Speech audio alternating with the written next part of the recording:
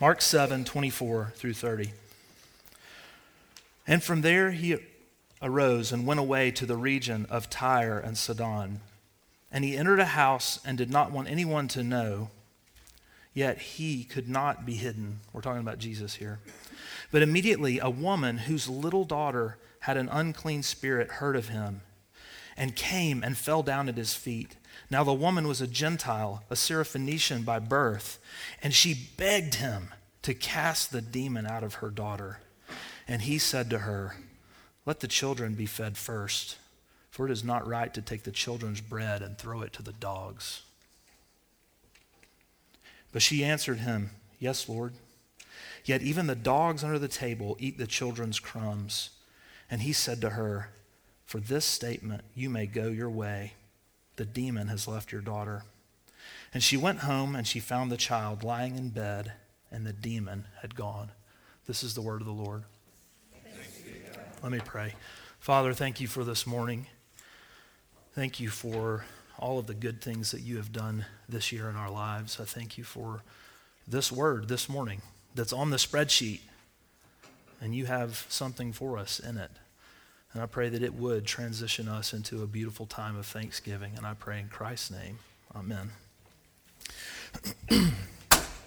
So, did you like that?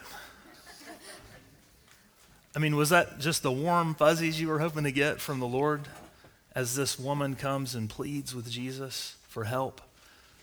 I didn't like it at first. You know, last week, Jimmy preached about clean and unclean. And the Pharisees had all these ideas about what made someone clean or unclean. And Jesus took those traditions of men and he just threw them on the ground and stomped out their flame. I mean, Jesus had no love for this oral tradition that had been tacked on and added to God's word.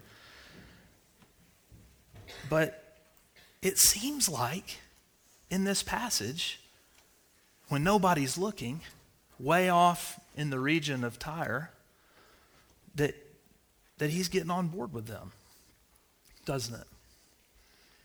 I mean, here we are just a few verses later, and it seems like Jesus is projecting the same idea that the Pharisees would have had about this woman, a filthy dog. Well, as usually is the case, the more I looked at this passage, the more clarity I got. As I read different commentaries and studied and prayed, I began to see and understand Jesus' words differently. And as I looked at this woman and her beautiful, humble faith, I began to see how Mark is teaching us about purpose and humility and, yes, even thankfulness. Now, in the few minutes we have this morning, I only want to accomplish two things, okay? So let's set the bar a little low.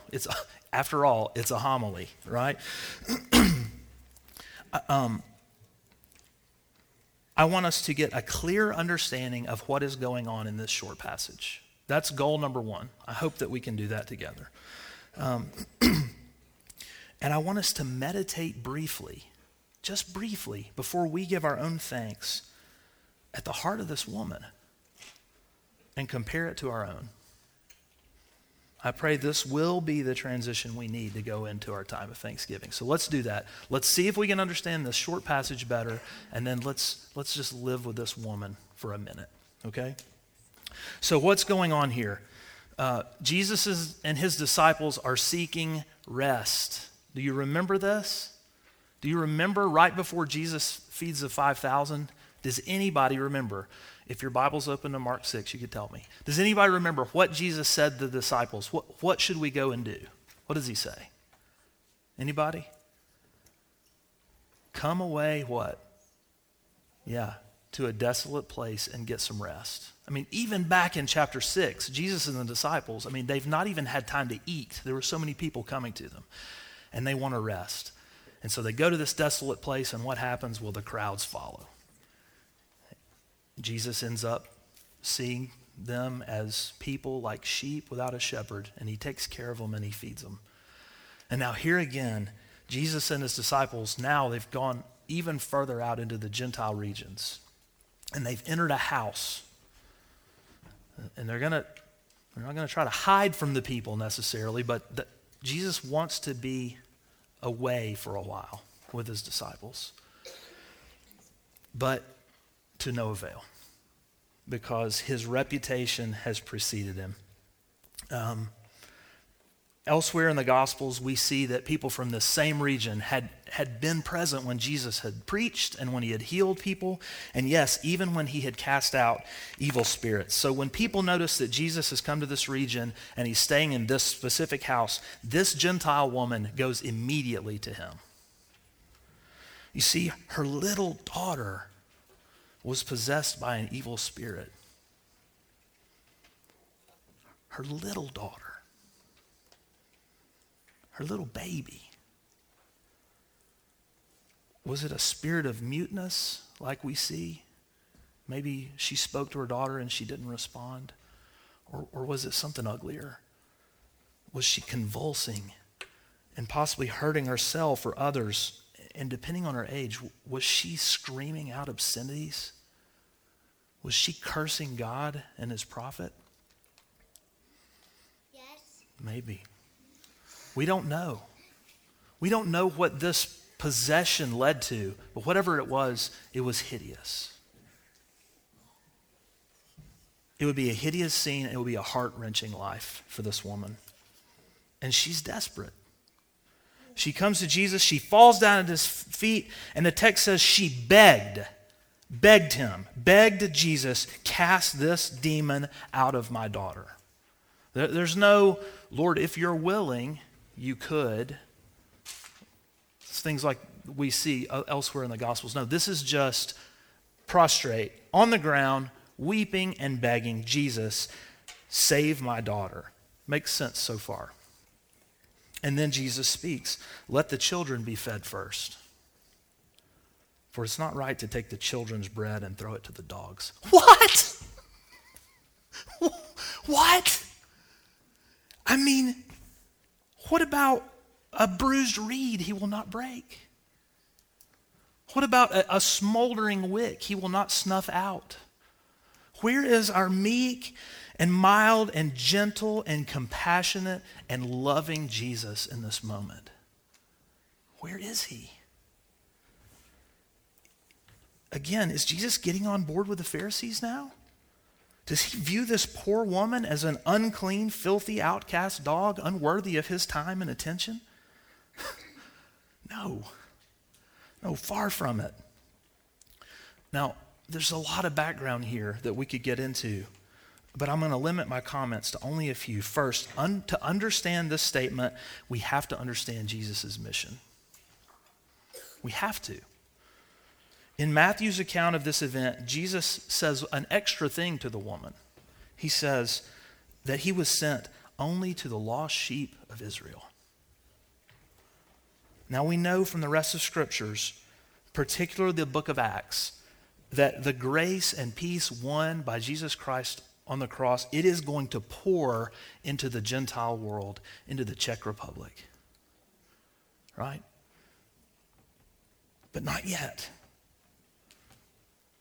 At this moment in redemptive history, the Messiah is being presented and offered to the Jews. These first century Jews, by and large, they're going to reject this Messiah. Nevertheless, the ministry Jesus has been given before the cross is to proclaim the kingdom to Israel. Okay, so that's why he says the children must be fed first, but what about this dog comment? I mean, isn't that offensive? It would be to us. Is it offensive? Is it unnecessary? Maybe not. You see, it helps to know what kind of dog Jesus is referring to. Now stay with me. That doesn't sound a lot better.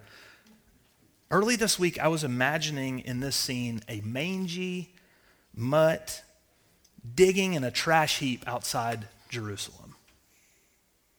That's not the dog he's talking about. Now that's how the Pharisees might have viewed this woman, but that is not what Jesus is saying. The word he uses here, it's referring to the little dogs or the house dogs or the beloved pet dogs. These are the dogs that hang around the feet of the children during dinner time and pick up the crumbs that the kids drop. These are the dogs invited into the house, and they will be fed, but in the correct order and way. Jesus says, let the children be fed first, not only. For it's not right to take the children's bread and throw it to the dogs. You see, this statement, listen, this statement is not as much about the nature of this woman as it is the manner and order in which the gospel of Jesus comes. Now, listen, we have a dog. Does anybody have a dog? Lots of people. Listen, we have our little house dog, our little puppy dog. She's a 50-pound lab pit mix, but she's our little dog. Her name's Lacey. We call her Lele. Because there's so much affection for her. Now, I want you to imagine for just a minute that 21 years ago, when Sarah and I were married, we were overjoyed with the blessing of marriage that God had put in our lives, that He had given us to one another, and we sent out invitations. December 1st, 2019, there will be a feast. That was 21 years later, by the way. There's going to be a feast. It's going to be amazing. There's going to be this table, and what's going to be spread upon it is beyond anything that you can imagine. And you're all invited to this. And these invitations, they go out, but only to our family. So they go out to parents, they go out to brothers and sisters, and they go out to cousins, and it's the Parker Schwiger Feast. And it's going to be glorious, and it's going to be beautiful, and it's going to be December 1st, 2019. So December 1st, 2019 comes. I mean, the expectation has been building and building and building. Everybody's excited because they know how good my food is. And so they put on their Christmassy stuff, and they get in their car. Some of them drive. Some of them are flying from out of town because this feast has been so renowned for so long. People are looking forward to it. And everyone comes in, and there are 60 or 70 people at this enormous table. And I walk in with this platter. And, I mean, people are salivating. There's steam coming out from underneath the edges of the platter. And I walk into the kitchen, and I open the lid, and beautiful cooked meats. If you're a vegetarian, I'm sorry. There are vegetables around it. But there's this amazing feast about to be served. And I take it, and Lacey runs in the room, and I throw it to her, and she hightails it out the door, never to be seen again. And I look at them, and I walk out with her. There's something wrong about that. That is so wrong. We love Lacey. But the expectation and the invitations and the promises and the longing, they weren't for her. They were for my family. And see, I think this is what Jesus is saying to this woman. Don't try to drag me out to the Gentiles yet. I have a mission to complete first. First, not only. Jesus knows that his gospel, it will go to the ends of the earth, and that all the families of the earth will be blessed, just as it was promised to Abraham through his offspring, the Messiah. But he's got a cross to go to first, before any of that can become a full spiritual or eternal or resurrected body reality. Have you ever noticed what Paul says in Romans 1:16 and 17? It's tongue-in-cheek, maybe. Maybe I wouldn't have remembered it until I looked it up. But Paul's about to go into his most clear and longest and most thought-out gospel presentation of all the scriptures, and this is what he says: "For I am not ashamed of the gospel, for it is the power of God for salvation to everyone who believes, to the Jew first, and also the Greek." Paul is not ashamed of the gospel, and he is not ashamed that it was offered to the Jews first. And then to the Gentile. So for a few moments, if you're still bothered by Jesus' words to this woman, let's give him the benefit of the doubt for just a minute as we see the woman's response. Because I believe her response is the most amazing thing that happens in the conversation. And it solidifies the imagery of this dinner table and these little dogs. She responds, "Yes, Lord." I mean, we could stop right there, couldn't we? We could stop there, but we won't. "Yes, Lord, yet even the dogs under the table eat the children's crumbs." That is an amazing response.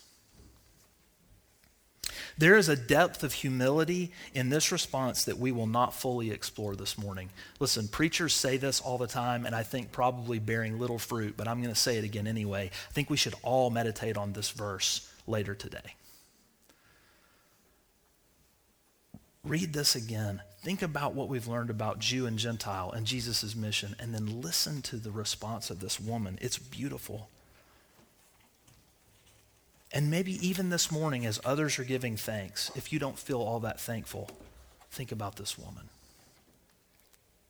Now, I don't know how much scripture she knew or had been exposed to. There would have probably been Jews living in the area. And some of her people, as I said, have already seen and heard Jesus. They've heard him preach. Maybe she heard some of the things that he had said. Would she have understood Jesus' words about the priority of the gospel going to the Jews first and the Gentile? I don't know.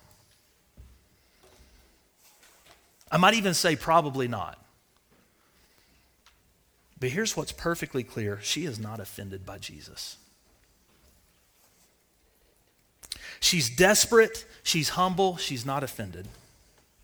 She actually falls down at his feet, a posture of submission, worship, and trust. And by the way, it's the posture every Jew that came in contact with Jesus should have taken. By the way, it's the posture that we should take. But her response is beautiful. "Yes, Lord. Yet even the dogs under the table eat the children's crumbs." Translation. This is my paraphrase. Are you ready? I have no status. I have no claim on your goodness. I am not your family. But I believe you are good and powerful. If you will grant me even the crumbs of your goodness, I will be satisfied. The crumbs of your power will heal my little daughter, and I will be satisfied. This response, it moved the heart of Jesus.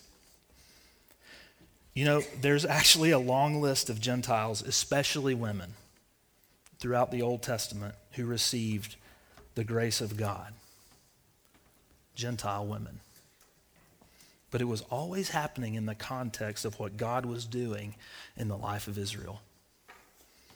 Rahab was blessed as she aided the Israelite spies. Ruth was blessed as she showed kindness to her mother-in-law. Elijah brought back to life the child of a Syrophoenician woman in 1 Kings 17. And this morning we saw it again. The grace of God spilling over into the Gentile world before the time had really come to do so. Jesus saw her faith, he had compassion, and he healed her daughter. But the time had not really come for that. But it did come. And it's for this reason that we read in John 1:11. Listen to this. He came to his own, and his own people did not receive him. But to all who did receive him, who believed in his name, he gave the right to become the children of God. Did you hear that? Those who were not the children of God, he gave the right to become the children of God. Now, most of us in this room are Gentiles. We don't trace our blood lineage back to Father Abraham, do we? We were once the little dogs under the table picking up the scraps. No more. For all those who have believed in his name, he gave the right to become the children of God. Once we were not a people, and God made us a people through Christ. We're the people of God. And one day we will sit at a table like I was describing. And you know who we'll sit with? We'll sit alongside of Abraham and Isaac and Jacob and Cornelius, the centurion, and Ruth, the Moabite, and this Gentile woman who put her faith in Jesus. We'll not be at the feet picking up the crumbs. We'll be the children of God feasting as brothers and sisters of Jesus at this table. So let's give thanks. Lord, we are thankful for these moments where your grace spilled over before it was time. But Lord, we are thankful for the fullness of life that we have in Jesus Christ. We are thankful that we are now the sons and the daughters of God. Be with us as we give thanks this morning. Inhabit the praises of your people as we thank you for all you've done. We pray in Christ's name. Amen.